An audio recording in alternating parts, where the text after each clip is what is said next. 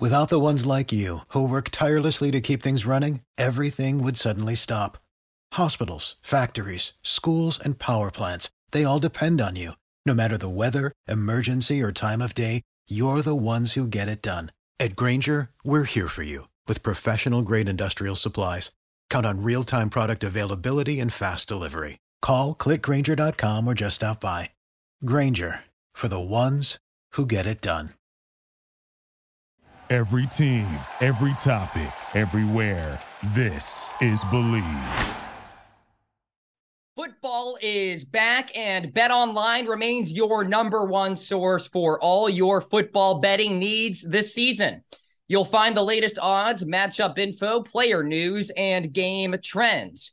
And as your continued source for all sports wagering info, BetOnline features live betting, free contests, live scores, and giveaways all season long.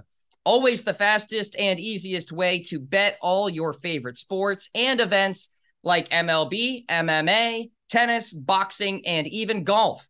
Head to betonline.ag to join and receive your 100% welcome bonus with your first deposit. Make sure to use the promo code BELIEVE to receive your rewards. BetOnline, where the game starts.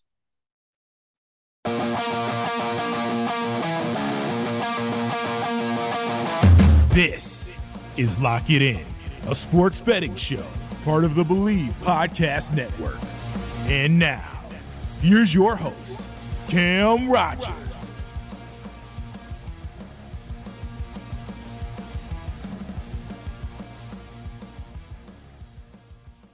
Welcome into Lock It In with Cam Rogers, part of Believe. I am Cam Rogers. I have you covered for the next hour as I discuss Thursday night football, Commanders and Bears. Taylor Davis will join me, college football reporter, talk some college football. Big week in CFB this weekend. NFL Week 6 picks. I will predict every single NFL game right here on the program. And then my best bets for this week's PGA Tour event, the Zozo Championship in Japan. So I will get to that as well. Full hour of Cam Rogers Lock It In content. Let's get to it. Thursday night football preview, Commanders and Bears. This one is a pick'em as we stand. The return of Brian Robinson is just nothing short of amazing, truly remarkable. He looked good last week too in the game for the Commanders. So I think we're going to see a lot more of Brian Robinson as the weeks go on, less so of Antonio Gibson. I really do expect the Commanders to really focus on the ground game in this matchup. The Bears stink at stopping opposing rushing attacks. And then you have Carson Wentz. The less Carson Wentz throws the football, the better for the Commanders. So I think the game plan is run the rock with Brian Robinson, Antonio Gibson, J.D. McKissic, play action off of that, play good defense against this Bears offense that is just absolutely horrible. Washington is 7-1 straight up in its last 8 games against Chicago. This one will not be exciting, though. Let's be frank. Both teams rank outside the top 20 in points per game, yards per play, and giveaways. So if you managed to watch this entire football game, kudos to you. Commanders win this game over the Chicago Bears. I cannot trust Chicago and the lack of aerial attack right now on that side of the ball. The Commanders have been pretty competitive for most of the season. The Bears have too, but I like Washington to get it done in this matchup. Brian Robinson has a great game. Washington wins on the road. There you go, my Thursday night football preview. Follow me on Twitter at Mr. Rogers99 and on Instagram at Mr. Rogers98. Plenty of more Lock It In to come right here on the program. Coming up next, Taylor Davis previews college football for this weekend and for the college football playoff. Keep it right here. Lock It In with Cam Rogers. And joining me now On Lock It In with Cam Rogers is college football reporter and host of Believe in Everything Auburn with, of course, Jason Campbell. Taylor Davis jumping on the program. Taylor, what up? Hey, Cam. Thank you so much for having me. Yeah, absolutely. And hey, why don't we start with Auburn, those Tigers, and an interesting season so far, shall we say. Not typical of Auburn, but yeah, let's get to the root of the issue or issues here, Taylor. What's going wrong so far this season? Man, you are just diving in head first. I'm going right at it. No cushion for the blow either. No softballs. Yeah, you said it. I mean, this has not been a season, I don't think there has been such a dramatic season at Auburn in a long time. And yes, there were rumblings around Gus Malzahn and people were calling for his job for quite some time before, the reality actually happened. But a year like this is something different. And it's been, honestly, as an alum and as someone who has stayed around the program for a while, it's been upsetting. It's been hard because I feel like the allure of Auburn has been clouded a good bit by all of this. And now, you're talking about honestly, what the media is calling inevitability, that Bryan Harsin will no longer be at Auburn by the end of season. Dude, we're halfway through. These guys still have to take the field and continue an entire season with everyone basically discussing the season as if it's done and already in the rearview mirror. It's been very challenging, even for the people still involved, but I honestly think the writing has been on the wall for a long time, and now we're all just talking about it. So it's the flip side of the fact that we all get to talk about things so freely.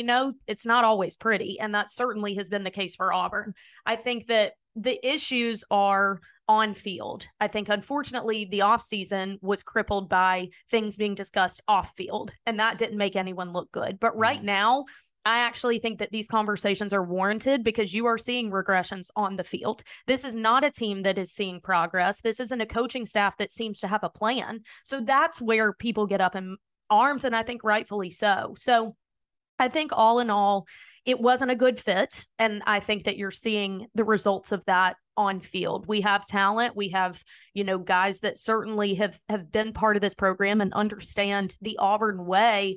And somehow their craft is not getting better. And you have to attribute that to coaching. I think the lack of discipline on the field, which supposedly was the bread and butter of this staff coming to Auburn, also says a lot. So the issues, I think, are on field. I don't subscribe to attacking someone's character. I don't subscribe to creating drama in their personal lives, and I won't discuss any of that because I don't think it's fair. I think you analyze and evaluate based on what's on field, and what's on field is not up to par for Auburn football.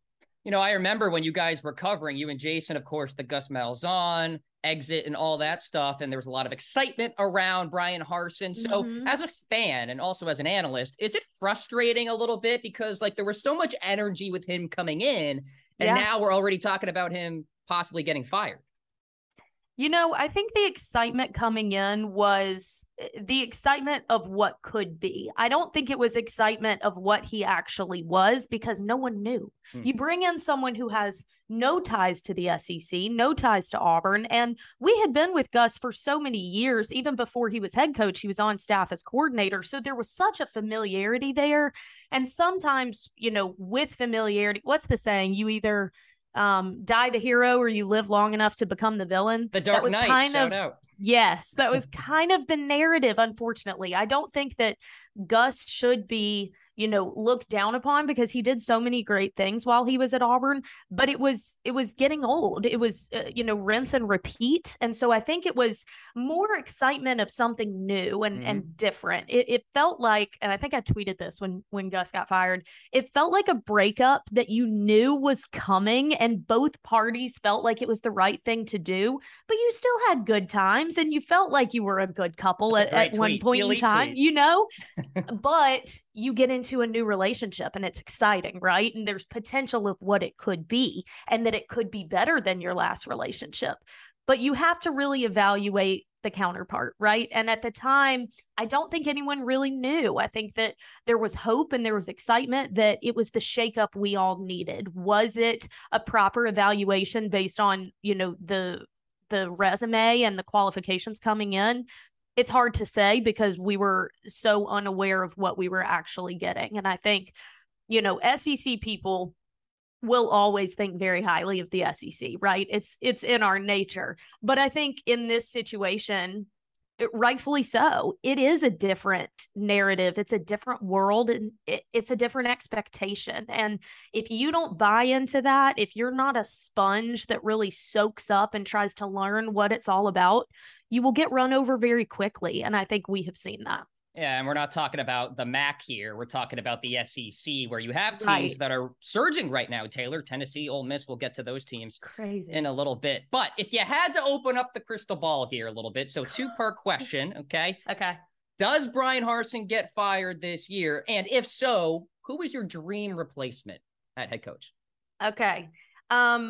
I think, yes, Brian Harsin does get let go at Auburn. If you had asked me a couple weeks ago, I thought it was going to happen in season. I'm actually hearing more now that it will happen at the end of season. I think even given the way that the Georgia game unfolded and Missouri, like, opportunities have been there, but the buyout is substantial. Let's call a spade a spade. So sure. I think at this point, they probably wait until the end of season, but no, I do not. And at this point, I don't even think there's anything he could do the remainder of season to change that. I don't even think if you win the Iron Bowl, your fate changes. But I actually, and I feel like I might be in a minority here, I really like Luke Fickell. Okay. I like his fit at Auburn. I know that Jeff Brom is a big name, and people want to talk about Deion, and people want to talk about Hugh Freeze. I don't think Hugh Freeze is a real possibility because of the fact that from what I have heard, I don't think the president is keen on that. And obviously a new athletic director still has to be hired. And I don't think the athletic director's first move is going to be something that the president doesn't agree with. Yeah. So I think that honestly, a lot of guys would have to not work for Hugh Freeze to be the guy. That's my personal take on everything. Deion, I personally don't think that will end up coming to fruition either. I think that there's still more to prove. And as we saw this past year, without something proven, I don't know that Auburn's going to take a chance on another guy. I think they're going to want someone that's solid. I personally like Luke Fickell. I think Luke Fickell is proven in the fact that he took a group of 5 team to the playoff. I mean, what else do you want to see in terms of development? And I think that development is a big piece of what Auburn needs right now, because yes, recruiting, and certainly recruiting has fallen off in the Harsin era. You can look at the numbers and see that. So recruiting is going to be a piece, but if you keep guys like Cadillac Williams and Zach Etheridge on staff, like you're going to be able to compete. And Auburn is a brand, and recruiting can kind of help itself in that way. Auburn needs a developer, and I think that Luke Fickell knows how to develop. He's not getting top-tier talent at Cincinnati. They're getting good talent, don't get me wrong, and obviously their move is going to add to that. But he has brought in talent, sure, but he's developed them to the level to where they can make a playoff. And I think Auburn needs something like that. He's a younger guy, and I actually covered a Cincinnati game before they were at the prominence that they are now. And I immediately was so impressed with his interaction with his players, because there was such a level of discipline. This is a no-nonsense guy. But you have to find the balance as head coach, especially in today's age of transfer portal, NIL, right, where the players actually have a good bit of power. You have to find a balance of discipline and being the head honcho, but also relatability and relationship with your players. There has to be a respect factor there. And he had it. And I saw it years ago before Cincinnati became, discussed in top 4. And so I think Luke Fickell actually has the makings of a really, really solid Power 5 coach. And he brings with him a lot of energy and excitement. And I think that Auburn will need that to revitalize things as well. Luke Fickell, people are talking. Let's see what happens here. I think number 2, it's got to be Jason Campbell. I mean, right? J-Cam, let's get him on coach. The list. Yeah. Let's start that movement. Ole Miss, Auburn. This will be tough. Top 10 team, of course, are the Rebels. What do we do here? What do we think about this matchup? Can Auburn maybe stun in Oxford? No, we pray, Cam. That's what we do. Exactly. And I'll tell you why, not only because Auburn is having the season they're having, but because Ole Miss is having the season they're having. Yeah. How about them right now? I love this Ole Miss team, and I love Lane Kiffin. I think that he is a fantastic coach. People also want to talk about him in the Auburn conversation. I don't necessarily think that he leaves Oxford. If he did, I love it. I think he is such a smart offensive minded guy. And we found success with that in early Gus Malzahn era. And I think that Robbie Ashford is a fantastic athlete, and we have a quarterback that, if developed and fine-tuned by the right guy, will be a stellar athlete. And so putting the right pieces there, is essential. But back to Ole Miss, I love what they're putting together this year. And honestly, this has been built. This isn't an immediate thing. If you want to talk immediacy, we'll talk Tennessee. But I think Lane Kiffin, there's been a process here, right? And that's a word that a lot of coaches love to use, but it really has been. And I think he kind of brought in, and I don't want to say arrogance, but he brought in this aura around Ole Miss football that was so different than what was had. Obviously they had Matt Luke in there for a little while and Hugh before that. And I think Lane brought such a new swag, dare I say. Lane Kiffin would probably say swag master Lane. All right. But I think he did. And I think his players play with that. I mean, Matt Corral was one of my favorite college football players to cover, and he kind of took on that personality. And so I think what Lane has done at Ole Miss, you see in the way they play the game, and they're high energy and they're confident and they're in your face, specifically on the offensive side of the ball. I think that Auburn's defense certainly has bright spots. Unfortunately, one of them was Eku Leota, who's out for the rest of the season with injury. Huge blow. Derek Hall and Owen Papo and Nehemiah Pritchett, these guys that have the makings to be an incredible Auburn defense. And at times this season, they have certainly been that, but they also see the field a lot because of our inadequacies on the offensive side. And so wear and tear and injuries start to play a factor, and you're coming off a very disheartening loss to Georgia. And then you head into an environment that really feels like they are clicking. So it's not a good formula for Auburn. I don't think that they come away with the win. I would love to see it, but I definitely think it'll be hotty-toddy once again. It'll be quite a game. That is for sure. Yeah. That team is really impressive. Talking to Taylor Davis right here on Lock It In, college football reporter. Taylor, are you ever actually able to go to these Auburn football games given your work schedule? No, sadly. Well, okay, so week 1 this year, I actually had a Friday night game. I had Duke's opener on Friday night, and Auburn's game was Saturday at like 2:30, I believe. Okay. So I was able to go to that one. Now, granted, it was, who was that? Mercer, I believe. So it wasn't necessarily a fair representation. Like yeah.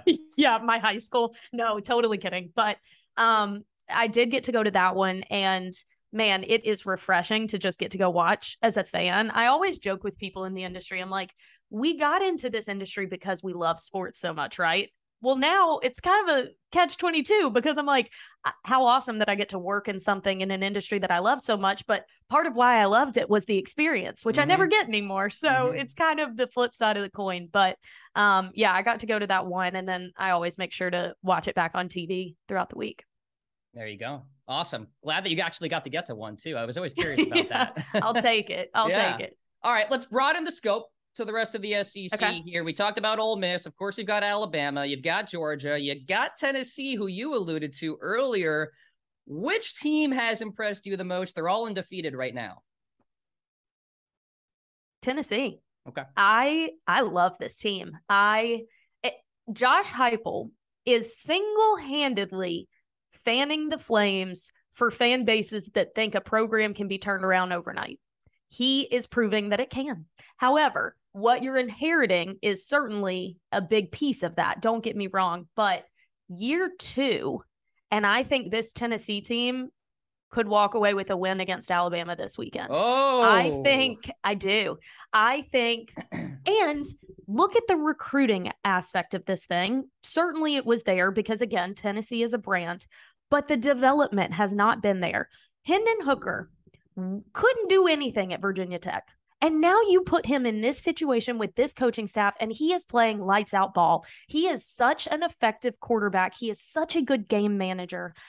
And it is a testament to the development and the right pieces being around you. Because if you looked at him and looked at his tape from Virginia Tech, it is night and day different.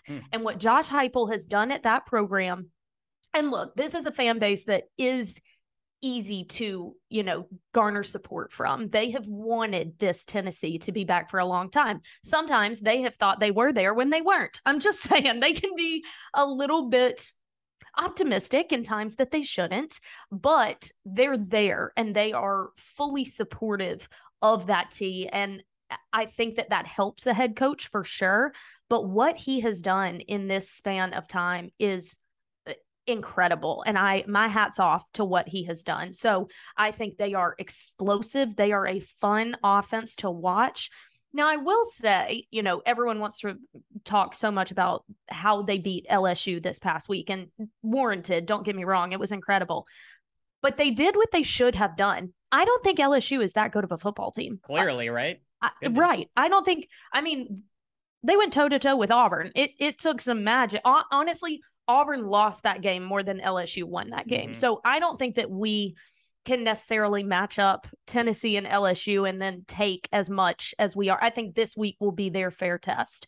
And can they live up to the moment? And do they have the magic that we have seen time and time again Alabama has? And that also goes down to coaching. Saban has his guys prepared down to the wire. You do what you have to do to get the win. Does Tennessee have that? Because really, contested moments are when you see the strength of a team, and you will see plenty of them this week, especially if Bryce is able to go. But I have been so impressed by Tennessee because I think the whole narrative of the story. Do I think they're a better team than Alabama and Georgia? Not quite yet, but I am most impressed by them because of the entire narrative, because of what they've been up against, and by the fact that Josh Heupel has gotten them to this point in year 2, incredibly respectable. And you think back to 2018, the head coaching search, the controversies, the dumpster fire that program was. I mean, just a laughingstock. And now they are a top-tier team. We'll see what happens this weekend with Alabama. It gives Auburn fans hope. Yeah, exactly. There you go. Grass is always greener, right? That's the theme I'm catching here with these so coaches. True. Yeah. So true. It's also the theme for players entering the transfer portal at such a high rate. But right. Different college football these days. That is for sure. So the tectonic plates, geography term, if you will, seem to be shifting a little bit here in college football, Taylor, when you have UCLA, USC going to the Big Ten, Oklahoma and Texas going to the SEC. So really the question is, what is the future of the Pac-12 and the Big 12? And is there a future? Is there like a 3-tiered system that's going to happen here where it's like Big Ten, SEC, the rest of the Power 5, and then the Group of 5, something like that? It's definitely possible. I have, throughout conversations this season, leaned more toward the possibility of more of a Power 4. I think the Pac-12 is probably the weak link in that, and I think that'll probably reshuffle. There were certainly talks of the ACC kind of uniting forces with someone else, but after being involved in the ACC throughout the season, I don't think the ACC has any intention of that. I feel like they're good where they are. They kind of like this situation. They're actually moving their conference office down to Charlotte, and I think they're kind of immersed in that right now. I think the SEC adding Oklahoma and Texas, and then obviously what UCLA and USC, which make sense from your fan perspective. Like what are you going to get? I mean, granted, they struggle to get fans in home games, so I guess they're not too concerned UCLA. About that. Yeah. Oh my gosh, it is sad. It is real sad, especially since they're coming on, they're putting together good games. So it's definitely disappointing. And you can't convince me that Los Angeles is not a college football town. I mean, look at years past, the brands that USC has been. Right. Anyway, tangent, but I am having a hard time with the conference realignment. I'm not going to lie, just from a structural perspective. And I don't want us to get away from the essence of college football. And I don't want conferences to no longer matter. And I don't want these rivalries to try and be forced. We did that already a couple times, kind of remaking, Missouri LSU. They don't care, they don't, that's not a rivalry. And we're trying so hard to kind of force our own narrative based on, what works for money. And I think we're going to lose some of the core passion around it. So I don't want us to get too far away from it and base it off TV deals and monetary value, because I think that we will let go of some games that really capture the essence and the passion of college football. So do I think that we're going to deviate from a Power 5? Yes, I do. I think that there are going to be a couple, and my bet would be on Pac-12 that just can't hang anymore with the current structure. And the SEC, the rich are getting richer. I think obviously Oklahoma's kind of having a down year, but adding, those two brands, Oklahoma will be back. I mean, give Venables a minute to kind of be a first-time head coach, you know what I mean? Sure. And to get that thing going. And then Texas is Texas, and they're certainly finding their footing. So the SEC is just going to restock and reload and be at the top of college football. I don't think that changes. And then obviously Big 10 and Big 12 having the brands in it that they do as well. The Pac-12 losing two of their biggest, arguably. I know Oregon and Utah want to say otherwise, but no. USC and UCLA departing, I think it's going to create a ripple effect, and there will be other moves. But I think in the near future, I would lean more toward it being 4 than 3. Okay. We shall see. Stay tuned, folks, on that one. Astute analysis, as always. Taylor Davis joining Lock It In with Cam Rogers. Taylor, I had like 5-7 more questions, something like that. This interview has been great. Thank you so much for carving out some time here. How can the people follow you and find you? Yeah, so you can find me on Twitter or Instagram at Taylor Beth Davis. When you have a pretty common first and last name, you have to use your middle name. Mm-hmm. So Taylor Beth Davis on both. And then, like you have alluded to, Jason Campbell and I have an Auburn podcast here on Believe that is Believe in Everything Auburn. We were Auburn football for a while. Now we're Everything Auburn. So I have to make sure I get it straight. So we're Believe in Everything Auburn, Spotify podcasts, occasionally YouTube if I get up and put makeup on. So you can find us on there. Taylor Davis joining Lock It In with Cam Rogers. Keep it right here. I predict every single NFL Week 6 game right here on Lock It In. And welcome back to Lock It In with Cam Rogers. Let's talk about my NFL Week 6 picks. My record so far this year, straight up, I am 46-33-1. Against the spread, 37-43. Not so good, but I feel good about my picks here this week, so let's get to it. Buccaneers, Steelers. The Steelers are getting 9 points at home in this matchup. This game features two teams who stink at covering the number. The Steelers are 0-7 ATS in their last 7 games against NFC opponents. The Bucs are 2-4 ATS in their last 6 games. Of course, the Steelers are starting rookie quarterback Kenny Pickett. And right now, it's not really a dream scenario for him.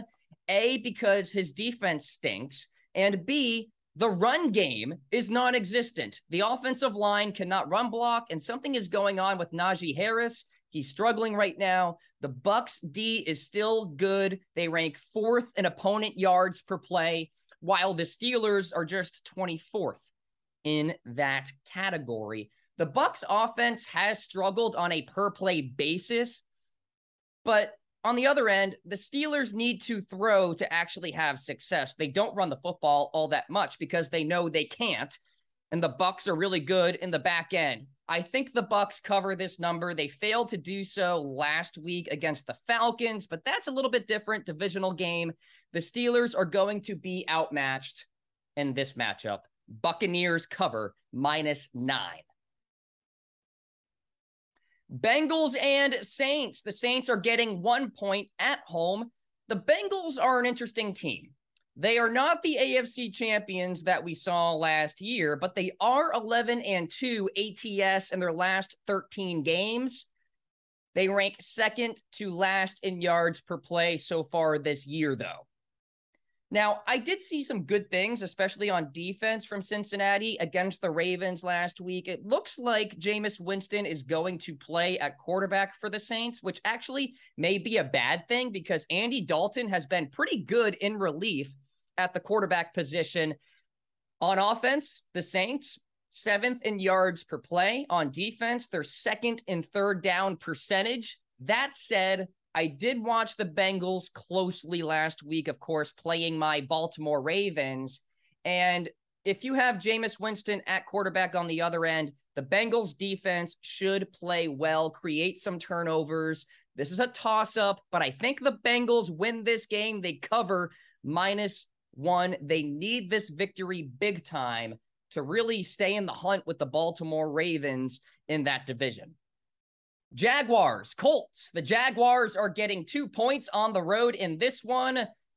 The Jags are coming off a bizarre loss to the Texans, so their losing streak continues there, but we know about the Jaguars and their success against Indianapolis. The Jags are 4-2 straight up against the Colts in their last 6. Matt Ryan and this Colts offensive line has been terrible. Ryan leads the league in interceptions with 7 and fumbles with 11 and has been sacked an NFL high 21 times already. That is bad. The Colts are also really bad against the number. 1-6 ATS in their last 7 games against an NFC South opponent. I am utilizing a strategy I built on the Alloy app for this one. I love the Jaguars on the money line to win this game outright. I have no faith in the Colts. Even if they beat the Broncos on the road, forget about it. The Jaguars win this game outright. Patriots and Browns. The Browns are laying 3 in this one. The Patriots just blanked the number 1 scoring offense last week with a rookie quarterback on the other side. That's pretty impressive, but that's what Belichick can do, right? He can have those really good defensive game plans. Now, Cleveland, 6-11 ATS as a home favorite since the start of 2020. New England is 5-6 ATS as a road underdog since 2020. Interesting trends there. The Browns are really good at running the football. Pretty impressive what they're doing right now. The Patriots can run the football too, though.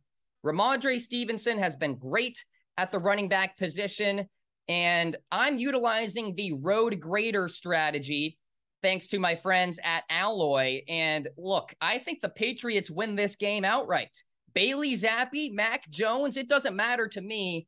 I can't trust the Browns. I trust Bill Belichick in this coaching matchup here. They have a good offensive game plan, and don't underestimate Bill Belichick's knowledge of Jacoby Brissett at the quarterback position. I think that matters here. Patriots win outright.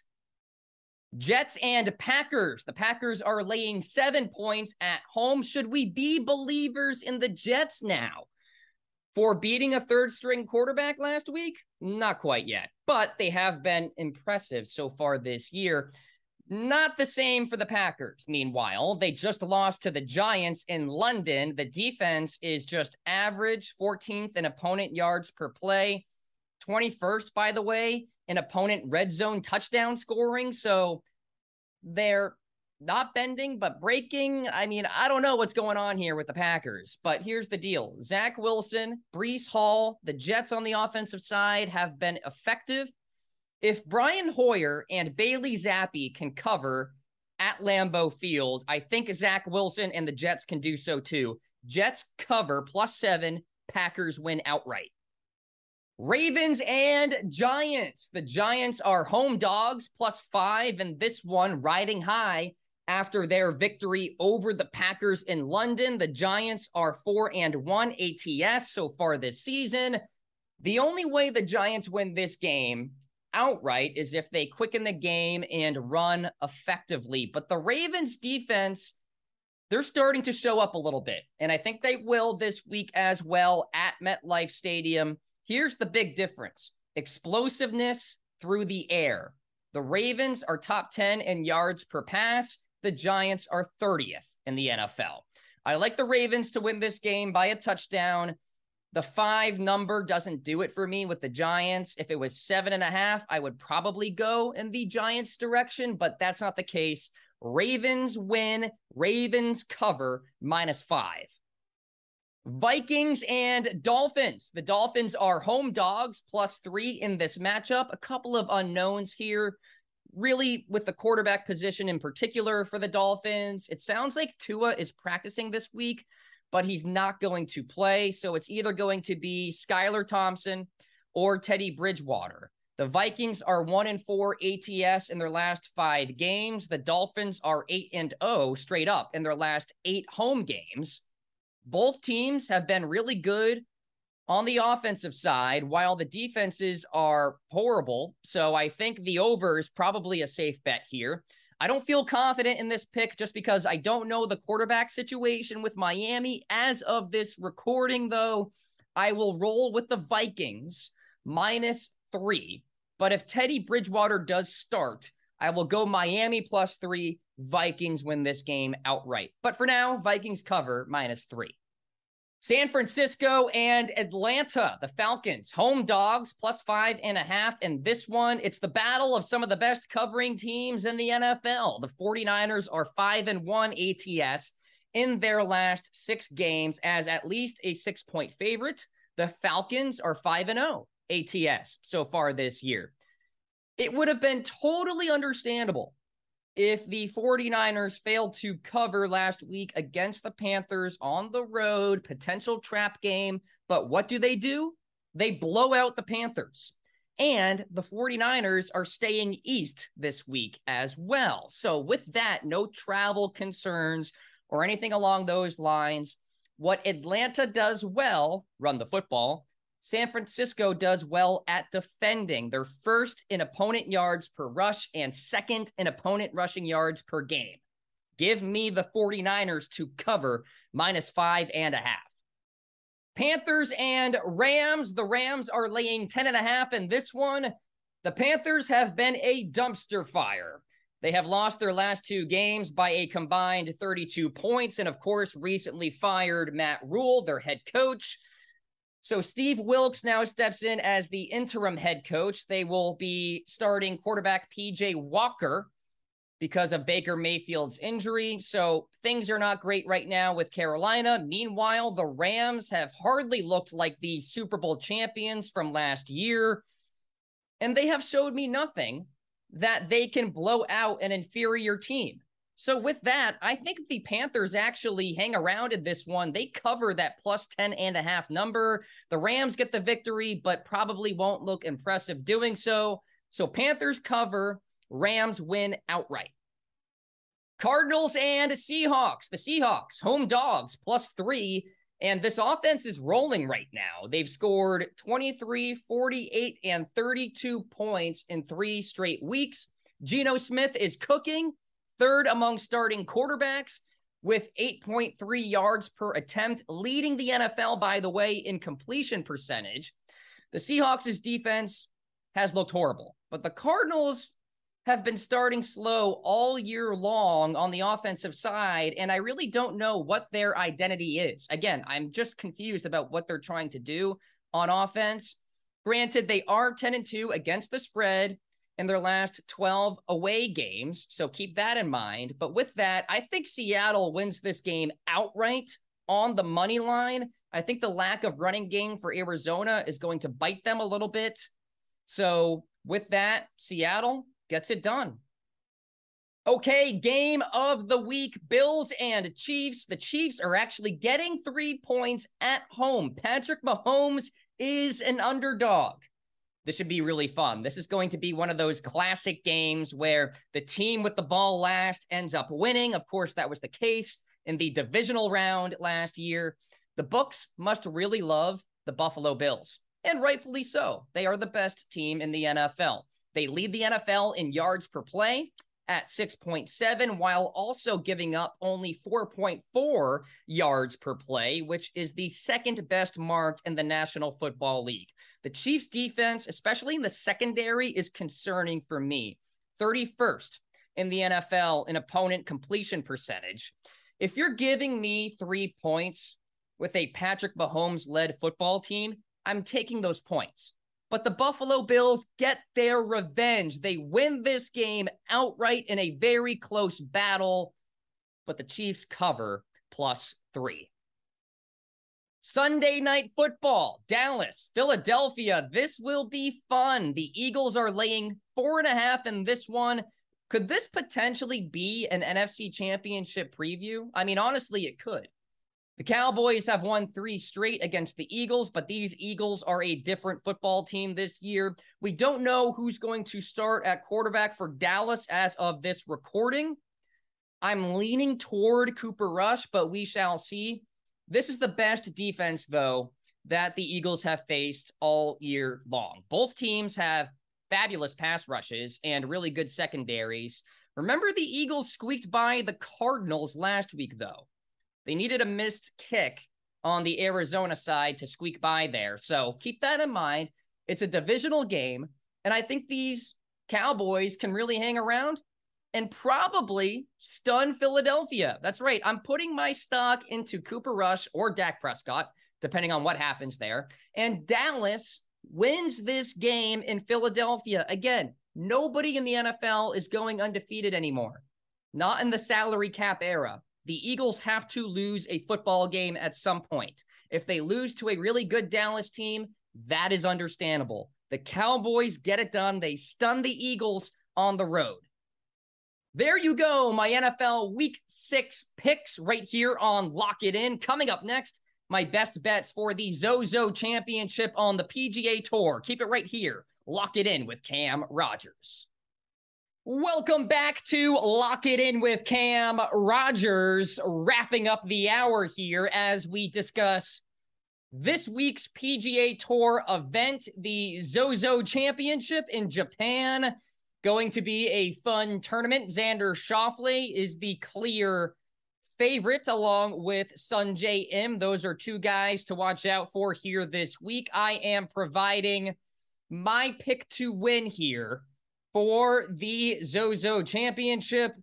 The outright selection is Siwoo Kim to get it done, coming off a ball-striking clinic in Las Vegas, finished T8 at that tournament last week, and he found his putter, gaining over 2 strokes putting. That tells me that momentum is going to carry into the Zozo Championship this week. I think Siwoo Kim typically has really good win equity. He's a proven winner on the PGA Tour over the last 24 rounds. He's 13th in this field, tee to green, and 4th around the green as well. Time to bet on Siwoo Kim as he is riding that hot putter.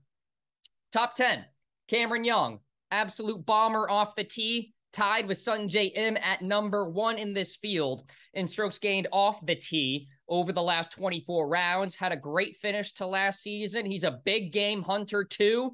Played really well in the majors last year. Number 2 in this field in driving distance. He crushes par 5s. Cameron Young for a top 10 here this week. He could be this year's Scotty Scheffler, by the way. Davis Riley for a top 20. We know his ceiling is high. Top 20 at the Sanderson Farms Championship. Makes a ton of birdies. 8th in this field in birdie or better percentage. No cut this week at the Zozo Championship. So you are guaranteed 4 rounds of golf. Top 20 in this field in driving distance as well. So Davis Riley for a top 20 there.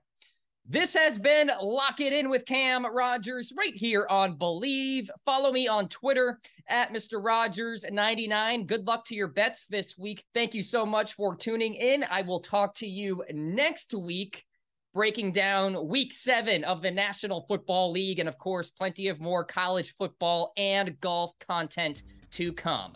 This has been Lock It In with Cam Rogers. I will talk to you next week.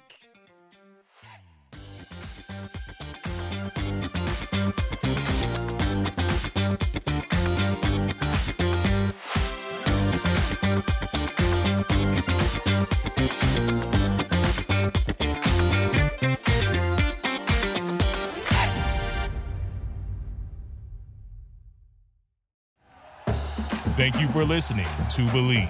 You can show support to your host by subscribing to the show and giving us a 5-star rating on your preferred platform. Check us out at Believe.com and search for BLEAV on YouTube.